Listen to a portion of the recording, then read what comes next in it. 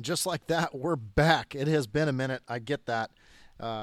Life has certainly done its best to get in the way over the past year, but you know what? We're going to make the best of it, and I've got about 6 episodes lined up here that we're gonna release that I've recorded over the past couple weeks, but we're going to kick it off tonight with an Enginecast because a lot of the requests from the emails have been to talk about the engine.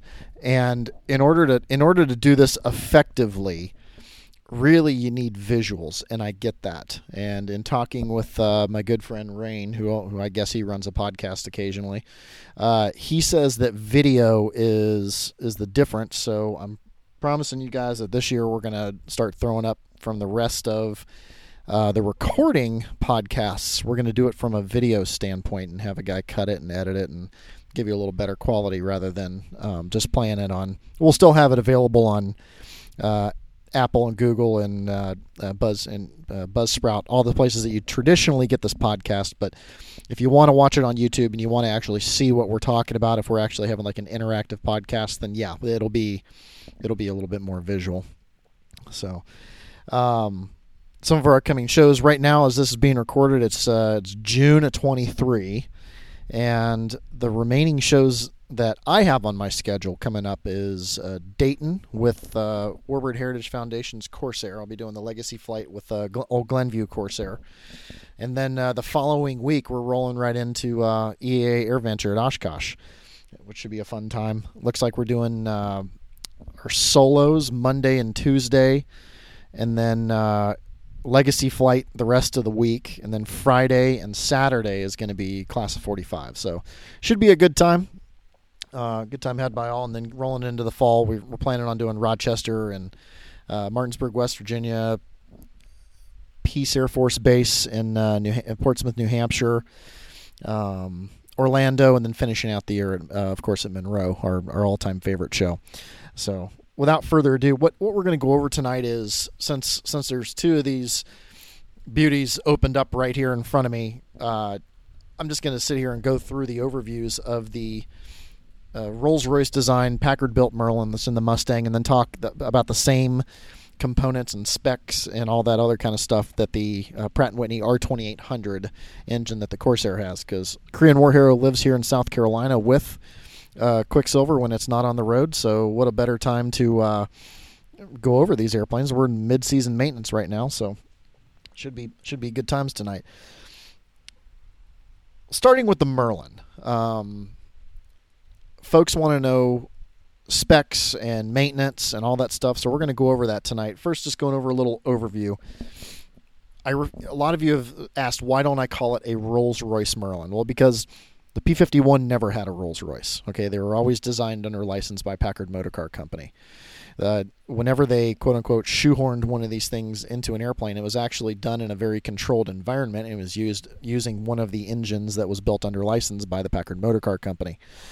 So they're built in Detroit. The facility is still there today. It's abandoned, and they're trying to turn it into a housing project, but we'll see how that goes.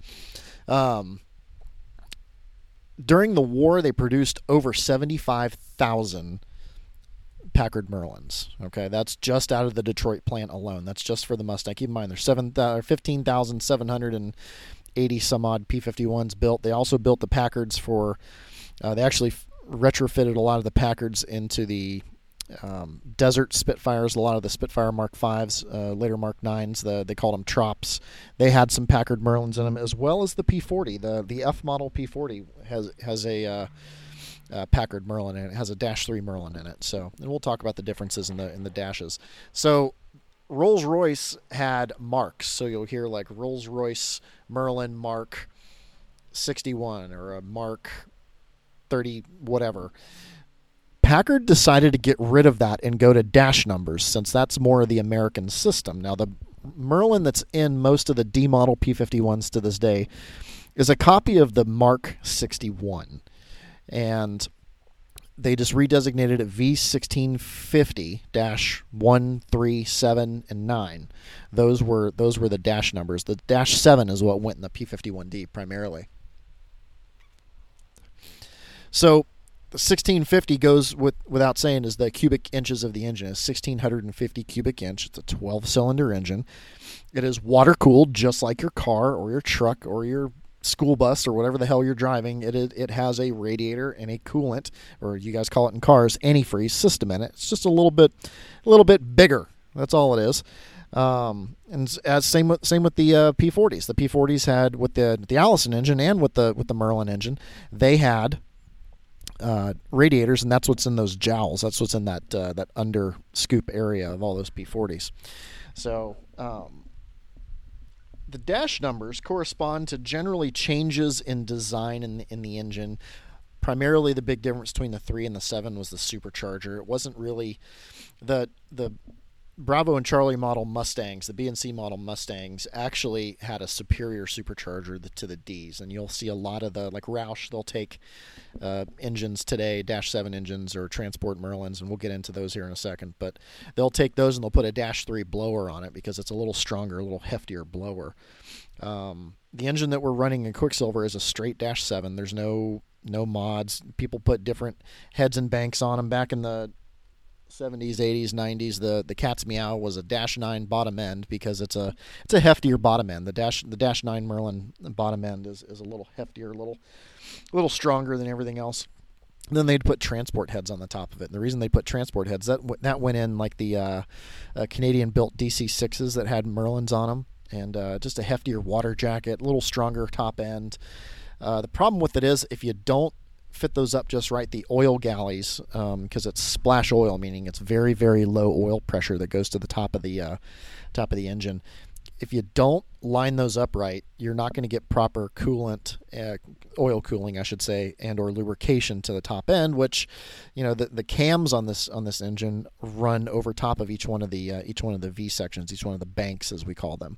So, 6 cylinders per side. In true British fashion, they had to put the A side on the right side and the B side on the left side. So if I say it's A side bank or B side bank, that's referring to either the right or the left. And then each cylinder is labeled 1A, 2A, 3A. So those would be cylinders 1, 2, and 3 on the right side, and then B1, B2, B3. Those are the 1, 2, and 3 cylinders on the left side, and all the way down to 6, right? So that would be a total of 12.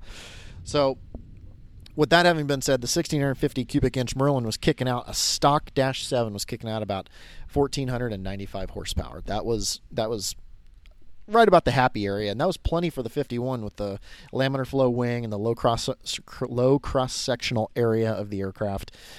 That was really all the horsepower that, for the time, you could always use more, but that was a pretty good combination with swinging a 4-blade Hamilton standard propeller, laminar flow wing, like I said, low cross-sectional fuselage. That's why this airplane will just about out-accelerate just about any World War II airplane, on the Allied side at least, down low and up top. But the fuel that we're running in it is 100 octane. It is avgas, so it's rated at 100 octane.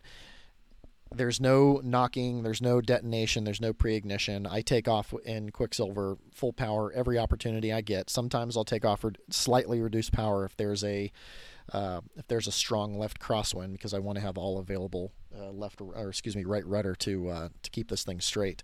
But generally, I take off full power all the time because the engine is rated for it. The fuel is rated for it. Now, granted, back in the day they had what was called 100-130, which means that the grade of it on the low side or the lean side was 100 octane, and on the high side was 130 octane. So you hear people say, oh, they had 130 octane back in the day. Folks, I'm here to tell you, the only time they ever had 130 octane was when they were testing it at the factory, because they were pumping it out so much that it was diluted. Now, granted, the range can be between 100 and 130. It doesn't matter. It's still more than 100. But, I still go to the full takeoff rated horsepower of 61 inches of manifold pressure on this just about every single time that I take off. With that having been said, in order to meter the fuel correctly into each one of the cylinders, we need a carburetor. So the carburetor on this airplane is a pressure carburetor. It's not like the float type carbs that you have on your Cessnas or your Pipers or any of that kind of stuff. The pressure carburetor is a whole different animal. What it does is it measures the amount of airflow coming into the carburetor and says, okay, well, the force of the air coming in, for the lack of words, and I'm dumbing it down. I know there's a lot of guys out there that don't like this analogy, but the force of the air coming in means that I need X amount of fuel put into the cylinders. And you can imagine that it's very easy to disrupt that, well, because it is. And there's diaphragms in there that measure the pressure differential and essentially sends a signal to the fuel delivery area to deliver the right amount of fuel into the first stage of the supercharger. Remember that the supercharger is a two-stage supercharger. So the first stage, the low stage of the supercharger, is where the fuel is actually first introduced with the air. There is no air-fuel mixture in the actual carburetor, or I should say impact air. There's no impact air mixture. So it's mixed in the first stage of the supercharger. It then goes to the second stage of the supercharger where it's compressed even more, this fuel-air mixture.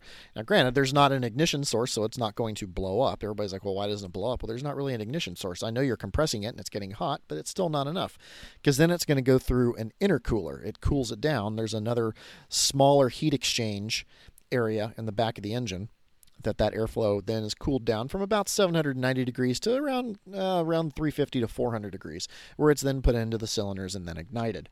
So that's a basic overview of the fuel system. Now, I oversimplified it just for the lack of what we're talking about here, but that is how a pressure carburetor basically works. There is really one place in the entire country here in the U.S. that is overhauling and redoing these carburetors, and that's out in Tehachapi, California. It's Vintage Carburetors, and they do a pretty damn good job. I've been running this carburetor that I have on it right now. I've been running on the length of the engine, and I haven't been able to, or haven't had the need to really adjust any of the main fuel, any of the flows or any of that kind of stuff. I'll adjust the idle settings, the idle mixture setting and the idle speed setting, but that's pretty much put on whenever you put the new carburetor on, just like any other carburetor. So now, in order to ignite that fuel air mixture, we need an ignition source, right? So this aircraft runs magnetos, which are such old technology. I can't believe that brand new airplanes are still being made with magnetos. Now, I'm not going to go into it and explain what a magneto is. There's plenty of YouTube videos out there that will explain it way better than I am, but without a visual, of course. So these magnetos are essentially spinning magnets which create a field and collapse a field, and then when you collapse the field, that sends electricity, for the lack of words, down the harness to the spark plug. Okay, so these magnetos, there's one on each side. One magneto, like for instance the magneto on the right, runs all of the spark plugs on the inside of the V. So we refer to that as the intake magneto. It runs all the plugs on the inside, so that's the intake. The left mag runs all of the plugs on the outside of the V. So we call those the exhaust mag. So whenever we say, oh, I lost a left or a right, you won't hear Mustang guys say that. They'll be like, yeah, I lost an exhaust mag, or oh, my intake mag's running rough. And I'll be honest with you, out of all the engine issues I've had over the years, I've had more magneto issues, just because the company that's making the coils that help produce and collapse the field, for the lack of words, have really just it's gone downhill. I have some really good coils that I hold on to, that whenever they go bad, I just swap them out. But so those magnetos, they're hard to come. I mean, they're hard to come by overhauled, I should say, because there's not a whole lot of places. You're probably thinking to yourself, well, why don't more people get into this? Well, by the time you spool up for this and tool up for it and put all that stuff, I mean, each mag's going to cost too much to even run these airplanes. So right now we're in a vicious circle of there's not any places new that are overhauling these mags. So we're having to rely on only a few places, and generally all the places that overhaul the Merlin, like Vintage V12s, Roush, there's a couple other places. They will generally do the mags themselves. There's a company called Savage that will do a few mags. They mostly go on the Roush engines. I run a company called Rotax, not the engine, but it's very similar to it. Rotax mags. They're, in my opinion, they're the superior mag. But so the spark plugs that we're running on these things, they're not just Champions, they're not just Tempest, they're not your standard general aviation spark plug as you can imagine. They are 14 millimeter, so they're the same size as car magnetos, diameter wise, but they're a little bit more complex. There is an auto plug STC for the aircraft, and I can't believe this thing has lasted as long as it has. But there's an STC out there to put NGK plugs, which, yes, NGK, just like what you put in your Toyota Corolla. They're putting these in Merlins, and there's an auto harness that you can put on your mags. Now, granted, in my experience, the NGK plugs don't last very long. For somebody that flies the airplane as many hours as I do a year, I wouldn't get the life. I would be forever taxiing back and changing spark plugs. Now, granted, the spark plug costs go from $180 a plug to $4.50 a plug, but still, I can't afford to lose a performance on a day changing a plug, and trying to figure out which one it is and all that kind of jazz. It just wouldn't. It doesn't make sense to me. So what I do is I run the stock plugs that are in it with the stock harness and stock magnetos, and I've had really good success on it. Granted, I've had some issues. I've had two major mag issues over the past 15 years that have cost me to lose a day of performing. One of the last air shows in Augusta, I had an issue with my left mag where actually the coil failed, and I was able to swap it out in a day and do the performance the next day. But if I wasn't at my home airport with my home shop that's just up the road, it would have been incredibly difficult to be able to do that. Now, that's the ignition system overall. We have a magneto switch that's in the cockpit, which means that we can select which mag we want to ground out to check the health of it. So you see when we do run-ups, you'll hear them cycle the prop a couple times, then you'll hear a slight RPM change 2 or 3 times, and that's that afterwards, and that's them checking the magnetos. They're switching from one mag to the next, just making sure the engine runs at around field barometric power. The issue with it is we stagger the timing on these magnetos. So the reason why we stagger the timing is because it's 2 reasons. It actually gives you a little bit more horsepower. So we stagger the intake magneto, the right magneto, a little bit more advanced than we do the exhaust mag. So we set it at 42 degrees before top dead center. The right is set at 38. And the reason why we do that is, if you think about that, if you can envision the cylinder, the fire, it keeps the fire going out, for the lack of words. It makes it burn from the inside of from the intake side of the cylinder to the exhaust. So it's actually helping push that burned fuel just very slightly, pushing it out the exhaust pipe. So the only difference with that is, if you, at high power settings, if you lose a left mag, if you lose an exhaust mag, you will actually you'll lose the engine. It actually will stop for a second till you can actually retard the throttle enough to get around field barometric power. The right mag, for some reason, it's not as volatile. But another little tidbit. So going on to other things, the rotables on this thing. So like the starter, the pumps, all that kind of stuff. We'll start with the fuel pumps. There's 2 different kind of fuel pumps on this aircraft.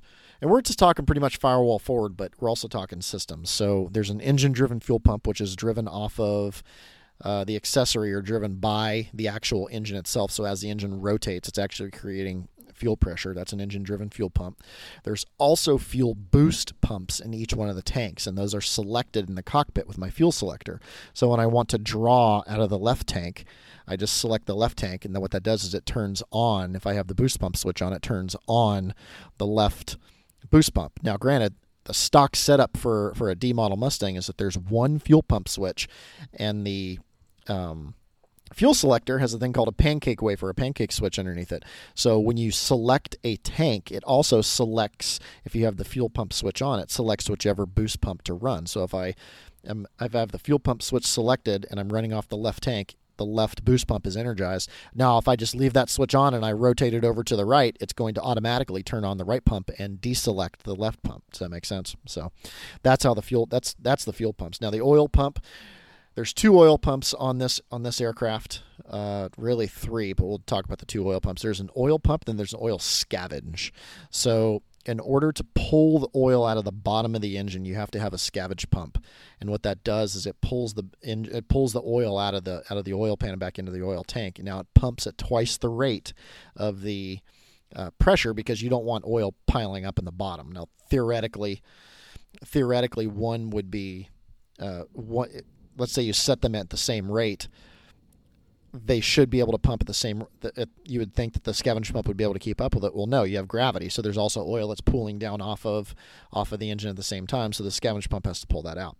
Now, there's a third one that we put on here called a pre-oil pump. Now, the pre-oil pump, what that does is it's literally just a propeller pump out of an old radial engine, and what it does is it delivers high pressure oil or higher pressure oil, I should say, before start to the top of the engine, because as we shut this engine off, all of the oil on the top of the engine and on the cam drains off. So what we do is we pipe a pump line we tap into the oil line system, and we pressurize the engine with oil from the oil tank. So that's oil, and we just shut it off prior to start. And the only time you use it is generally when it's cold. When it's hot, it's within like 6 hours. Even then, usually if it's the same day, I won't pre-oil. Hydraulic pump. There's a hydraulic pump that's located on the bottom of the engine. This aircraft only has one. It's an engine-driven hydraulic pump, so the hydraulics are only energized when the engine is turning or engine is running. Some aircraft have an auxiliary hydraulic pump, and that auxiliary hydraulic pump is just activated by a switch, so it's electrically operated, hydraulically actuated. And guys do that so they don't have to hook up a hydraulic mule to swing the gear. If they forget to put the flaps down, they can energize the hydraulic system and put the flaps down. We elected not to do it because it's actually more maintenance than it is useful to me, because we run all of our maintenance out of here. So we have a mule, we have the tools. There's no reason not to have that stuff. So, getting to the difference of this engine than other engines, as I said, it's a water-cooled engine. So now we got to talk about coolant. So the coolant that we run in here, the water glycol mix that we run in this aircraft, I am using a company called Stay Clean, which is it's a marine used for boats coolant, and it does exactly what it is. It actually has a mixture in it that helps discourage buildup of any of the calcium that might be in your water. Now, granted, we cut it. It's usually between, some guys run at 70-30, some guys run at 60-40, meaning 70% glycol, 30% distilled water. But still, there's going to be some particulate that will come out of that. It's just impurities, and even in the distilled water or even in the coolant. So Stay Clean, what it does is it leaves that stuff in suspension and doesn't let it build up on your coolant pump and have a coolant pump failure. So the coolant pump is located at the bottom of the engine. That's where a lot of these pumps are located. And it draws from a header tank. Now, the header tank is the kidney-shaped or half-moon-shaped tank that you see on the front of a lot of the engines when the engine's opened up. The main purpose of a header tank is an expansion tank, because whenever you heat fluids, there's going to be an expansion of some rate. So what you're doing there is it acts like a metal balloon, believe it or not. And it's a horrible design because it's welded in two places, and the Spitfire is even worse because they decided to rivet it. So, and it's a brass tank, if I remember right. So, I mean, it's, neither us or the Brits got this one right. But, so it's an expansion chamber for, it essentially de-aerates. It gets any air bubbles or any air pockets out of your coolant, so you can actually have maximum cooling to the aircraft. Now, I said there was a second coolant system in this aircraft. That's the aftercoolant system. That's to cool down the supercharged air, and that's located in the back of the engine. Now, these two systems are completely separate of each other. The main system holds 16.4 gallons. The aftercoolant system is just above 4.5 gallons. 4.6, I think, is what the thing calls for. They're two different systems. You have to make sure both are serviced. But however, they both go through the radiator. So 2/3 of the radiator cools the main coolant system, and then 1/3 of it cools the aftercoolant system. So the main radiator that you see in the scoop on the bottom of the aircraft, remember, that's not where the airflow for the engine comes in. That's just for oil and for main coolant heat exchanger cooling. That is where all that occurs. Now, the aftercoolant pump is located on the left-hand side of the aircraft, left-hand side of the engine, excuse me. Ironically, just forward of the left mag, so you got to take off all the piping and all that crap if you got to pull the left mag. The left mag's a pain in the ass to get off. I'm just going to go ahead and say that. I've had to do it like 2 times in the past 4 years. It is a gigantic pain in the empennage. So, but that's the coolant system. I do run pH strips every once in a while, about every 100 hours. I just check the pH of it just to make sure that Stay Clean has a guide, says, hey, you need to keep it between this range, and if it gets out of range, I'll either and this engine doesn't use any coolant. If it's using coolant, then you have a major issue.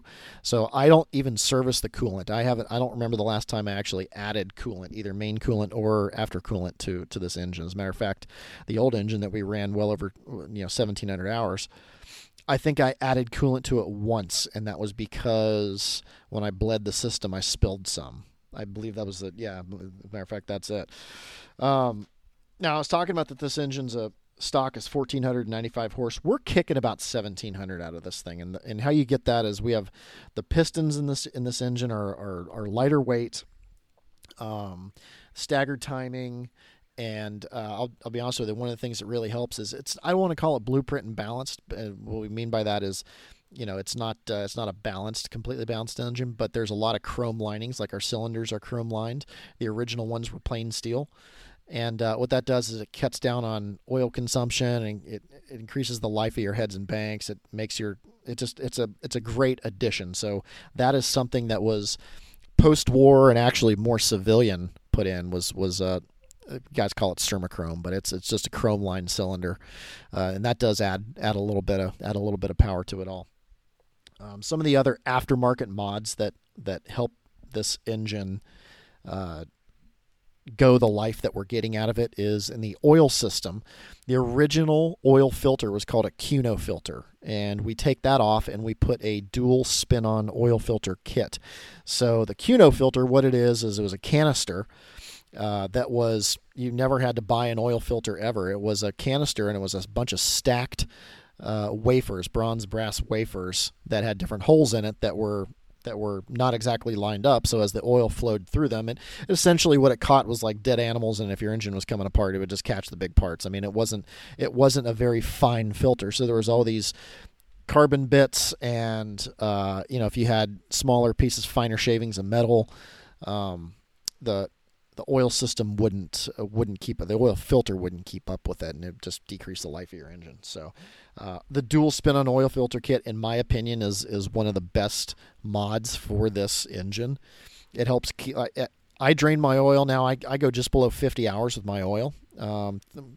40, 35 hours, somewhere in that area. I don't quite go to 50. But when I drain my oil, it's clean. Now, I'm using a multi-grade oil. Now, some guys use straight 120 oil, 120W, I should say. I'm using a multi-grade, which is 25W60. So it's, and the differences, I'm not going to go big into the differences, but the difference is that the multi-grade tends to stay a little bit waterier, for the lack of words, longer. So even when it's cold, I don't get these large spikes in oil pressure. But it also, in my opinion, I think it helps keep the engine cleaner, because even when we broke down my old engine, started looking at the oil galleys and the oil pathways, they were beautiful, they were clean, and I fully blame it on the dual spin-on oil filter kit. Now, the oil filters that we're putting on are two 109 style, not ME 109, but they're called 109 style filters. Literally, they're just Beechcraft Bonanza filters, and yes, they keep up with the oil flow and the oil pressure just fine. But the beautiful thing is every 35 or 40 hours I spin them off, I split them open. If there's no anomalies, I throw them away and put two new ones on. I mean, it's beautiful, and it helps keep its dual filter. It's really, if you look at it overall, even though the filters are more fine than the Cuno, it's almost 4 times the filtration that a stock Merlin had. So that's a big plus. It's a big win for the Merlin community. Other than that, like I said, staggered timing. It's really big, because I used to run them both at 45 degrees before top dead center. Now we lower it and stagger it, which we found is actually better for it, because we're not going to 67 inches of manifold. We're not going to war emergency. That's something that's been taken out, and nobody does that. And now the Reno guys, I'm not going to talk about the Reno guys. I might make an episode about them later on, but that engine is a whole different animal than a stock Merlin. They take that thing and they make it a friggin' a grenade, in my opinion. But they make just a hell of an engine out of it. Why don't we go to electronic ignition? That's a good question. I actually spoke with, and I'm going to throw them under the bus on this one, both Surefly and I'm trying to think of the other company, because Surefly pissed me off the most. asked like, hey, we've got 150 some odd of these airplanes plus P-40s plus everything else. I mean, why don't you guys come up with the electronic ignition? They're like, only 150? Nope, it's not worth our time. So we're just going to be running mags for the foreseeable future. I know there's people that have been experimenting with electronic ignition. I wish we could go to it. I wish somebody would come up with it. I'd buy it in a heartbeat. But nobody has any interest. There's so little of these airplanes out there. Yeah, 150 is a lot, but keep in mind, it's only 1% of the aircraft that were ever built. There's 15,700 built. There's 156 flying. So, that's just that. But that's the Merlin in a nutshell. Now, each one of the engine manufacturers has their prescribed techniques. Now, there's different like Roush, for instance. He has a roller cam, which means that the cams, instead of having a finger on them, instead of having a finger that rolls, they have a roller, and it decreases friction. And it's a good mod. You just got to keep up with it. It's just anything else. It's a good mod. I choose to run stock cams with what's called Merlin fingers in there. So the fingers that actually depress down on the cam have a carbide insert put in them. And what that does is it actually decreases the wear by, I think they said like 80%. My original cams that I flew in that engine, I told you I flew so much. The reason why it lasted so long was we had Merlin fingers, and when we mic'd it out, it was only like 9% cam wear, so it was only 9%. The cam lobes were 9% smaller than when I flew it 1,700 hours ago.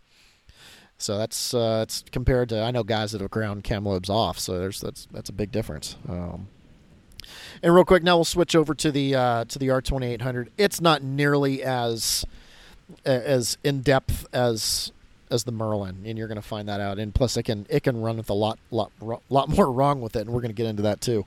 So, Pratt & Whitney R2800, 2800 cubic inch. Now, the one that's on Korean War Hero is kicking out 2,000 horsepower, probably just a little bit over 2,000 horsepower, because it is a different dash number than the stock engine that a lot of the Dash 4. Keep in mind, it's an F4U-4. So it's a end of World War II. Didn't see action in World War II, but they used them extensively in Korea. If you watch the movie Devotion, those Corsairs are meant to depict Dash 4 Corsairs, so it's the same one that's sitting here with us. That engine is a 2-row 18-cylinder, so 2 rows of 9 cylinders that are slapping up front. And this engine was the most widely used engine in the Second World War. It was used in more Allied aircraft than just about, and for good reason, because it's a brick outhouse, folks. It can take so much. Well, I don't want to say punishment, because we're not getting shot at here on the air show circuit. At least I'm not. I haven't done a show in Detroit in many years. But we're not getting shot at. We're not taking battle damage. But at the same time, we are dealing with different mechanical issues, and this engine can fly with more stuff wrong with it and just keep ticking, and you won't discover it till you do a maintenance inspection, than I've ever seen any engine in my life, and that's including like the O360s and IO360s that are on Cessnas, because those can fly with a lot wrong with them too. But so it's 2 rows and 9.